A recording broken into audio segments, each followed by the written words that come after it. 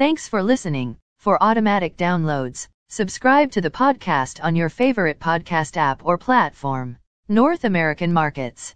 S&P TSX was down on the week by 429.13 points or minus 1.99%. Dow Jones Industrial Average was down on the week 1,702.64 points or minus 4.65%. S&P 500 was down on the week by 547.76 points or minus 3.31%.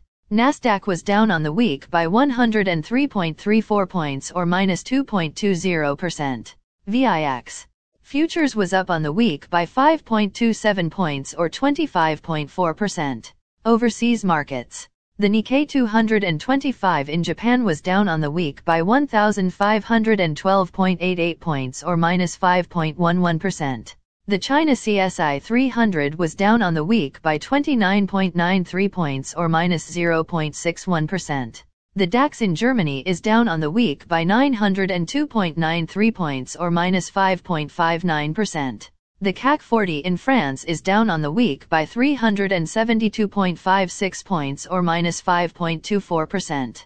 The FTSE 100 in London is down on the week by 190.58 points or minus 2.64%. Commodity markets.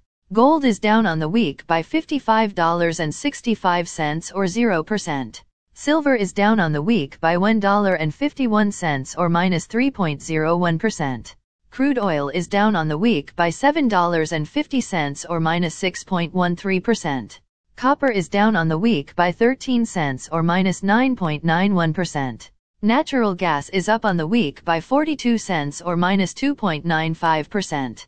Corn is up on the week by 1 cent or 3.68%.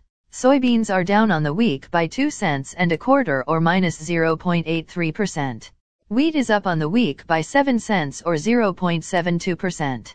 The Canadian dollar is down on the week by minus 1.49 basis points or minus 1.18%. Highlights of this week's news. New COVID-19 variant impacts markets, countries impose travel restrictions. BC recovers from record flooding, anticipates more rain this week. Rogers offers concessions to competitors. Tabjit Shah deal done. Canadian federal fiscal deficit hits $69 billion in first 6 months of the year.